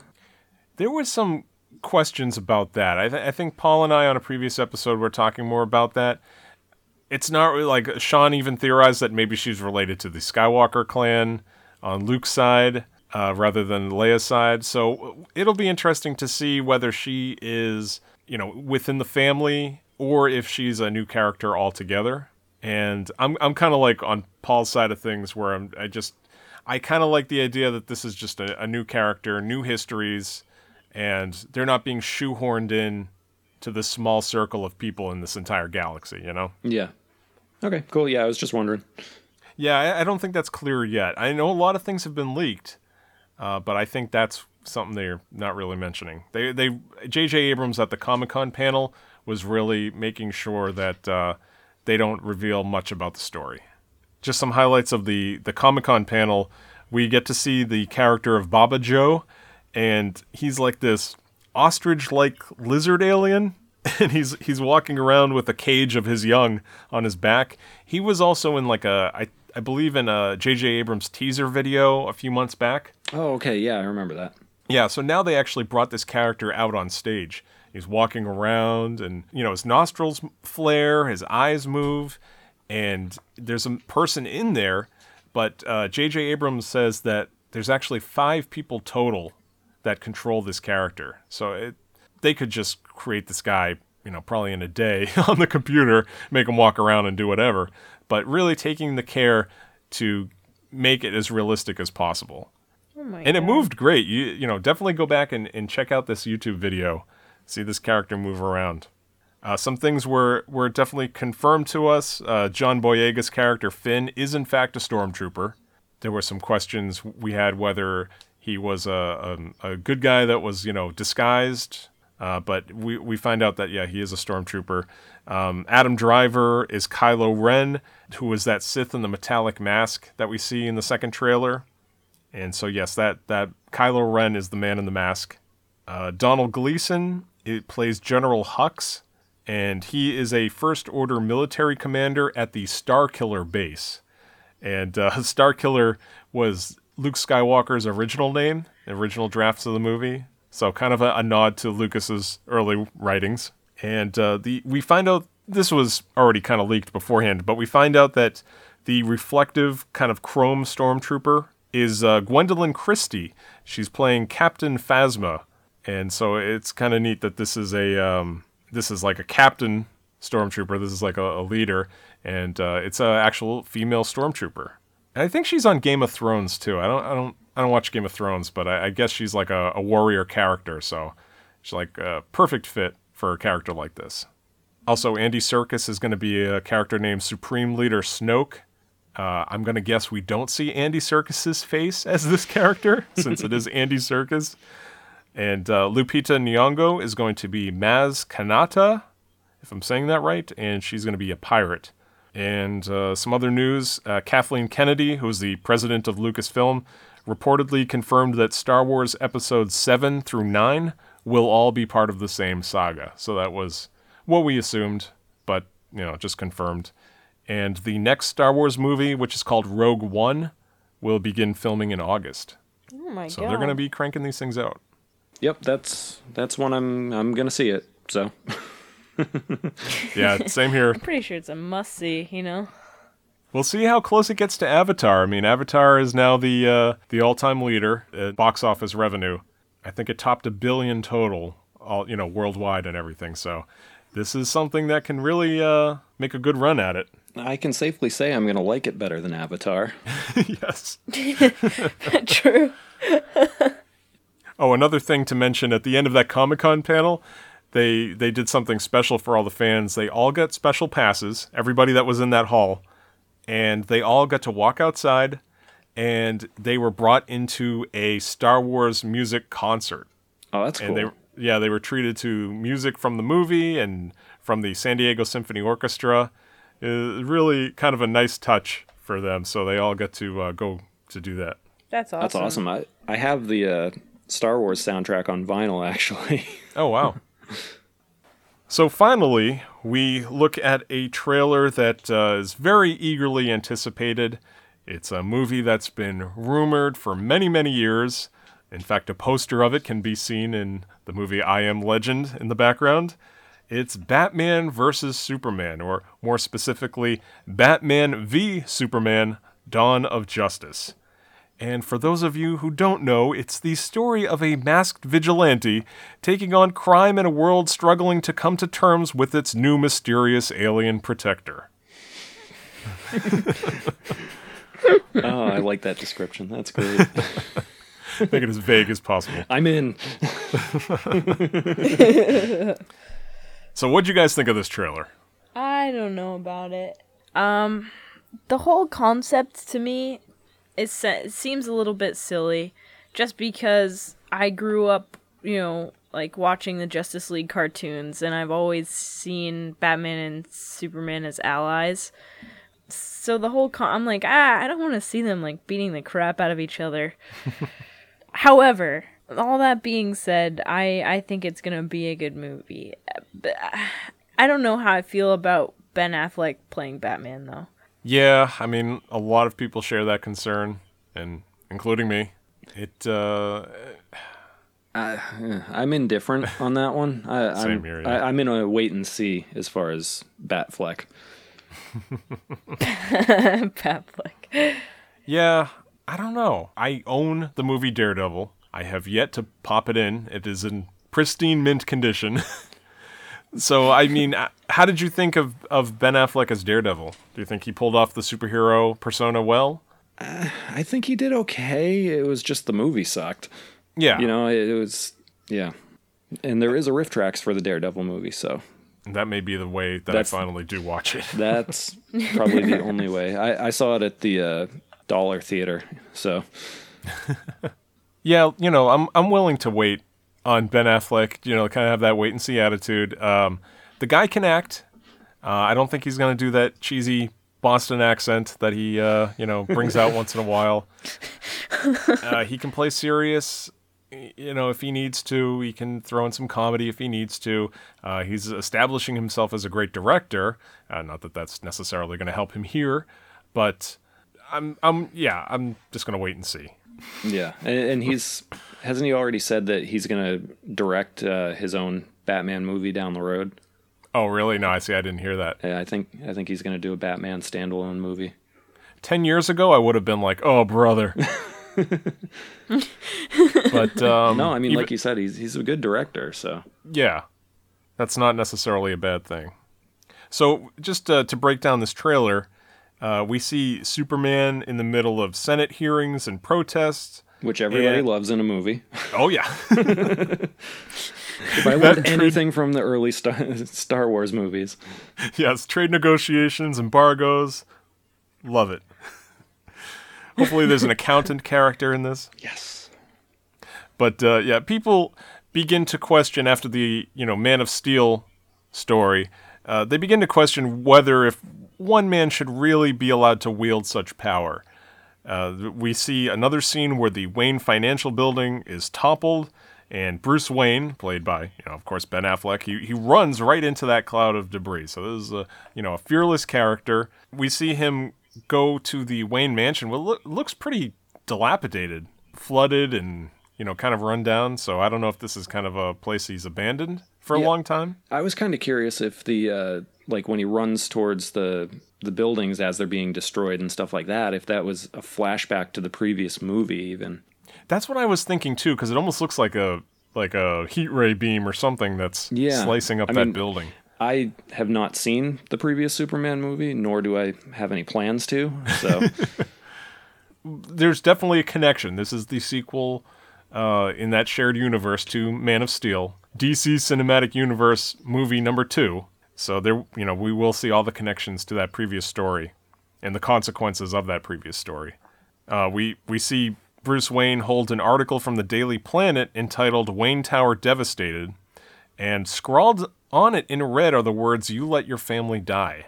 And I'm assuming that's probably from the Joker, judging by the handwriting. This is that cliched serial killer scrawl handwriting, so yeah, we could probably assume Joker's going to be a major player in the story of the Justice League, which we're all, we know that they're building to. So, yeah. Did you catch on the newspaper that it was only dozens killed? Oh, no, I didn't. Yeah, it says dozens killed. And that seems a little low for that kind of destruction. It's funny you bring that out. I was nitpicking another part of that page where it says that the paper cost $2.50. Since when do papers have the price on interior pages? That was definitely not the front page. Yeah. I thought that was funny. Just I've never seen the price on an inside page before, but maybe the Daily Planet really wants to hit home that you're paying for for the news here. Yeah, and another friend of mine pointed out that it looks like he pulled it out of an envelope that was mailed to him. So whoever it was that sent it to him, I assume knows that he's Batman. Ah, okay. Yeah. Which kind of leads to was that from the Joker? So. Yeah, very interesting. Okay. Yeah, and that would make sense why someone in Gotham City is reading a Metropolis newspaper. Yep. And the handwriting matches something that we'll get to in a little bit too, I think. After this we get a little bit of Bruce Wayne training, pulling weights, and he's definitely a driven man now, very angry. This is a very dark Batman, which is good, as we wanted from before. We get another look at the suit here. It almost looks like bandages, like, you know what I mean? Like a wrapped look. Yeah. A different take on that suit. More of like a practical design to it, rather than, like the bat nipples of Batman and Robin, which is always good. We see that Batman is now just, like I said, driven man, vigilantes, rounding up criminals, taking the law into his own hands. We get some more quick scenes of Superman rescuing people. Martha Kent, played by Diane Lane, is telling him to be the hero, the angel, the monument of the people, anything they need him to be, or be none of it. And, he also doesn't owe the world anything at the same time. Make up So your really, mind. she's not being helpful at all. It's up to you. That's my advice. Thanks, Ma. Yeah. Well, do what you want. You're going to do it anyway. Whatever you do. And we also get some Jesse Eisenberg as this young, eccentric Lex Luthor. What'd you think of Jesse Eisenberg's take on the Lex Luthor character here? I liked it. I like to see that different spin on Lex Luthor. Yeah, the Lex character from Smallville was probably the one redeeming quality, I guess. I don't know. But I don't know. We'll see. It's interesting. I'll give it that. I mean, I don't know. Yeah, I mean, Gene Hackman, obviously defined the role. Kevin Spacey, I can't make fun of Kevin Spacey too much in that, because I know that Superman Returns was really trying to build themselves as a sequel to those original movies. So he was kind of like a mix between Gene Hackman and like Dr. Evil. Yeah. It was really bad. But that may have just been direction, because we know he's a great actor. So yeah, like you guys said, I don't mind seeing a different take on it. We'll see what it ends up being. We know that Lex Luthor is a child genius, grows up to be this diabolical villain, and we see traces of that already. And we next see a small scene, and this is what Kevin was alluding to, where a suit has been vandalized with the words "Ha ha ha! Joke's on you, Batman." Yeah, and it's actually the Robin suit that you see here. You got to kind of look real close, but you can actually see the Robin logo on there. Yeah, that's something I definitely missed in my viewing of this. So that will explain the absence of that character in these films as well, which is fine. I've had my fill of Robin from the other adaptations. And they can always bring in another Robin down the line, so. Not that Joseph Gordon-Levitt is the Nightwing character that it looked like he was going to become. Not that it's really connected to this, but, they could always bring him into the mix. That would have been a good movie. I would have watched that. Yeah, me too. And we see more of Batman in that mechanical suit that we caught in the teaser trailer earlier. And we see him unveiling the bat signal. And I don't know about you guys. What do you think of this Batman logo with the short neck? Well, if you follow me on Twitter, you've...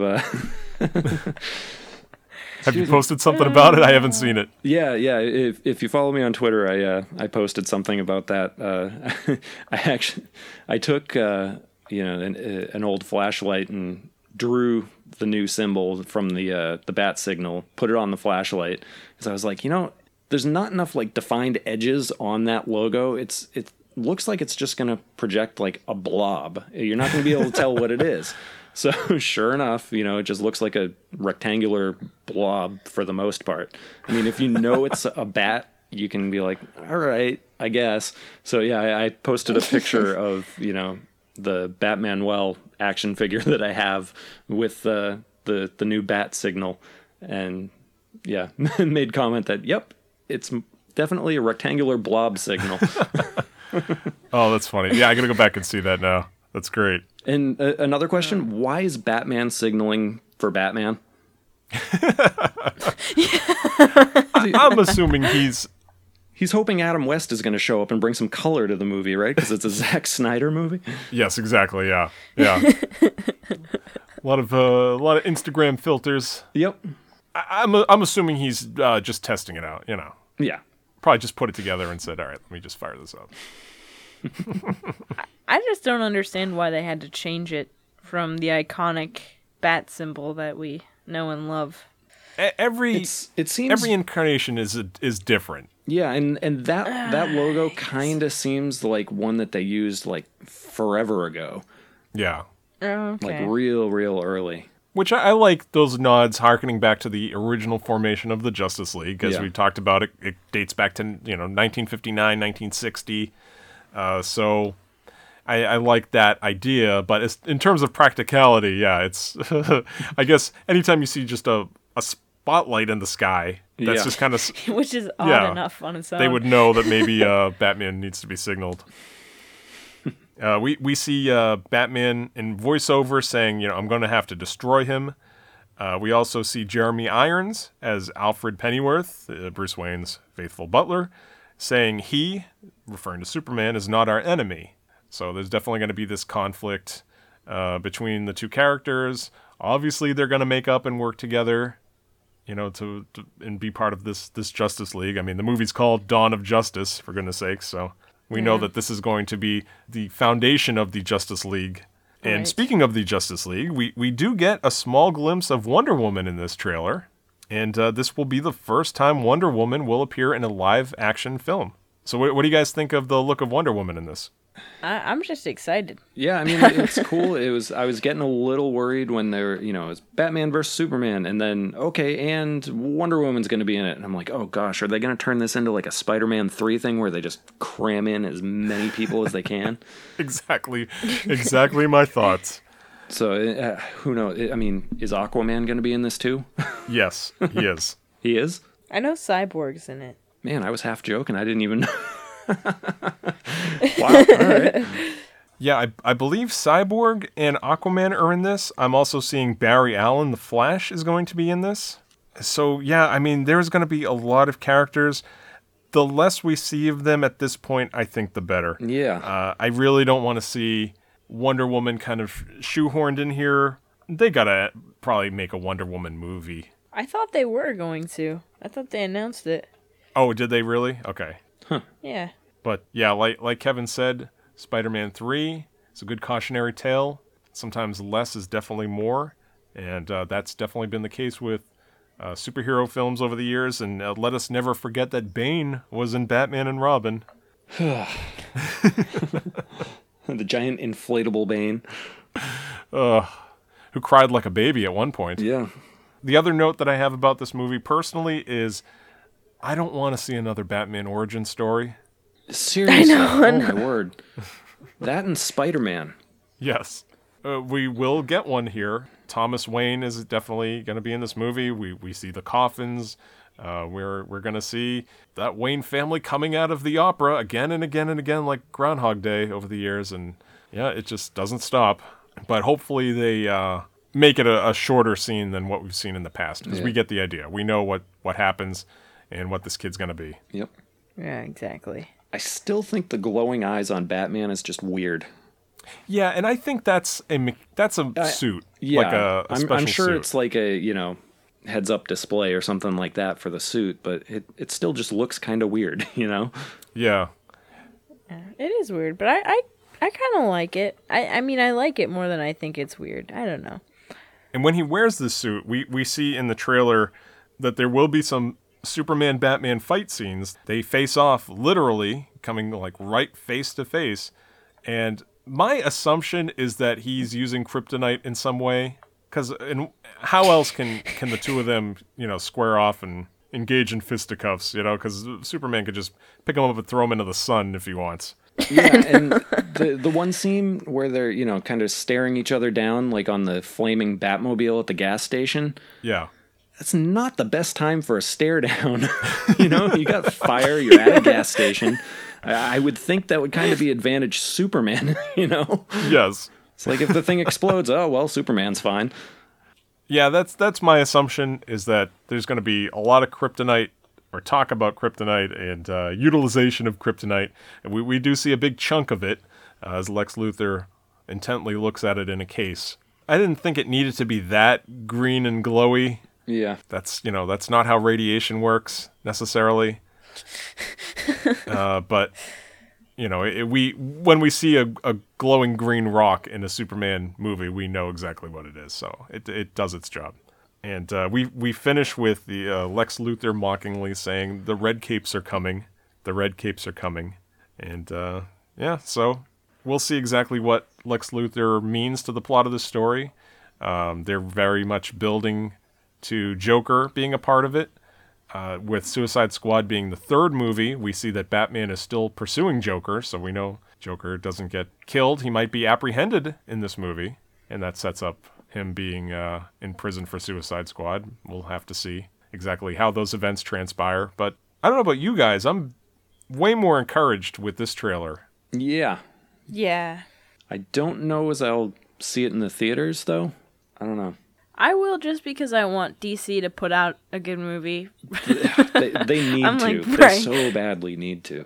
Yeah, in competition with now the DC versus Marvel in the movie realm, you know, competition is always good for the fans. Yeah. They'll push each other to make better and better films, and we are definitely benefiting from this new golden age in superhero movies. The only other note I had made note that the Desert Gear Batman, like, and just the outfits everyone had, kind of reminded me of like the Spider-Man noir comic for some reason. And what was that? That scene was weird. We get a lot of action scenes. We like everyone like at a Day of the Dead type festival, kind of like laying their hands on Superman. Yeah, and, that was weird. And then you get the soldiers kneeling before Superman. Yeah, and the Batman's fighting off those soldiers with the Superman logos on their shoulders. Yeah. There's a lot going on in these. Maybe those are the red capes or something. I don't know. Maybe he's referring to the rise of superheroes. Because if you look at the IMDb list, we're going to get a lot of superheroes in this one. Or at least people that will become superheroes. I'm looking forward to seeing what it becomes. Already, they are showing fans that this is going to have a much darker tone than the Marvel Cinematic Universe. Yeah. And we'll see how that pays off. Yeah, they've definitely, made mention of the fact that, you're not going to get the comedy like you do, in the Marvel ones. Which, yeah. Which is what I want. That's...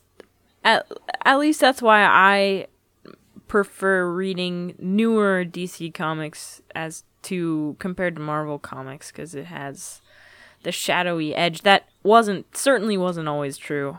And I'm kind of on the opposite end of the spectrum there. I like a little bit of levity and some bright colors when appropriate. Mm-hmm. X-Men has a dark tone, as it should. Avengers should be bright and colorful and have its funny and touching moments at times. And, Spider-Man as well, so... Yeah, and Marvel's shown with, the Daredevil series that they can do dark, and it works. It seemed to be Marvel was kind of taking over movies, while DC was really excelling when it came to TV. And now we're seeing kind of a push in the opposite directions. DC is really making a push for movies, and Marvel's taking advantage of Agents of S.H.I.E.L.D. as well as these Netflix series. Now, there's going to be 4 of those, I believe, right? Yeah. So, that they're going to have those series running, and then they will combine into that Defenders series. So, it's interesting to see that they're exploring those other avenues. I'm still waiting on my Impossible Man movie. Well, before we end, I know Lily usually has kind of an off-the-wall question, but you didn't have one yet so far, so I have one for you. Why don't we go with, who would you have in the Impossible Man movie? All right, who would I have in the Impossible Man movie? I really like Nathan Fillion, and he did such a good job in Dr. Horrible's sing-along blog, or whatever the title of that was, with Neil Patrick Harris. I would cast Nathan Fillion. That would be good, yeah. I would go with Andy Daly. Oh, that's a good one, yeah. I think he can definitely play a wide range of characters, a whole wide range of voices. He has the acting experience, comedic experience that's necessary for a role like that. Yeah, that would be my pick. How about you? I'm thinking, most of it's going to be CGI anyway, so you could pretty much go to voice actors. What about Paulson? Oh, yeah. I think that's who I'm going with. Rob Paulson would be excellent. Because, with that, he can kind of change the voice as he goes, depending on who he morphs into. Yeah, that would be good. I wonder if Fox has the rights to him. I do see him show up in Fantastic Four, too. No, it would be awful. They teleport and somebody follows them. What's this rock in my pocket? No, it's not a rock. Not a rock.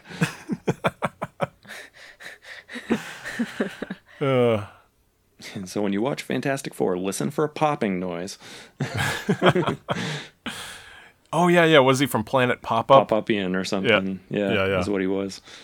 All right, well, on that note, that will pretty much end this episode of Hitting Play. As always, you can email us with your comments, suggestions, who you want to play Impossible Man, whatever you got for us, at hittingplayshow@gmail.com. And you can always talk to us on Twitter at Hitting Play. You guys have anything you want to plug? Yeah, sure. You can find me on YouTube, Lilliputian22. I do a lot of things that involve video games, so if you're a gamer, check that out. And same handle on Twitter. I am on Twitter at OneWallCinema, ONEWALLCINEMA. I'm also on YouTube. My kids have a series called Kids Unboxing Stuff, where for the most part they open subscription boxes, but we've started doing kind of mini episodes where we've done some 3D printing. We built a CamBot from Mystery Science Theater, and it actually has a camera in it that works, so that's an upcoming episode. Probably in a couple weeks I'll do that. And if anyone happens to have a Century Infant Love Seat from like the early 80s, I would love to have it so that we can actually build Gypsy from Mystery Science Theater. So if anyone out there that listens has one of those and they want to get rid of it, because, you know, they're not safe at all, I will gladly take that off your hands. And what's it called? Is it called a love seat? Yeah, Century Infant Love Seat. And it's an old car seat from the 80s. Because that's what you want to apply with infant safety is spaciousness. Yes. That's great. I love the 3D printed Tom Servo your kids made. Yeah, that was great. Yeah, definitely check them out. And I can also be found at onewallcinema.com. On there, I've got links to all the various projects, the iRiffs that I do over on rifftracks.com, which is the humorous commentary, like Mystery Science Theater style stuff, the Kids Unboxing Stuff series, and the Two Kyles on Craft Beer series is also on there. And I'm on Twitter as well. My name is at MC and Friends. You can find me there. I'm on Vine as well. My name there is also MC and Friends. There I do flip page animation, little humorous cartoons, and you can find those there. Also, you can subscribe to us on iTunes, and if you do, please leave us a 5-star review. It helps us out, and if you do, you will get a shout-out on the show. We definitely try to be creative with those. You can also tap to rate us right there on our iTunes page. And it's just one simple tap, and anything you can do to help us in that respect, we definitely appreciate it. Well, this was great, Kevin. Thanks again for joining us on the show. Oh, not a problem. I had a blast. Yeah, always a pleasure. Well, we have been Kevin, Lily, and Scott, and this has been Hitting Play. Thank you so much for listening. Until next time. Perfect.